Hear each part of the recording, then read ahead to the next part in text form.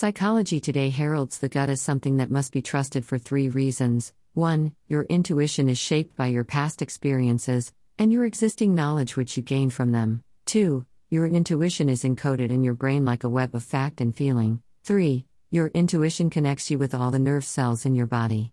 First published in 1841, Ralph Waldo Emerson's Self-Reliance and Other Essays asserts the importance of following one's own instincts, and avoiding conformity, false consistency at all costs.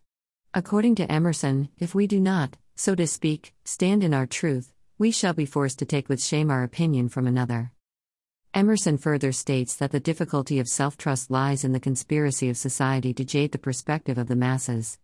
Emerson also points out that societal conformity is not the only barrier to self-reliance. Self-fear of our own consistent instinctual dependence is often blocked by a reverence for our past act or word because the eyes have no data for computing our orbit other than our past acts, and we are loath to disappoint them.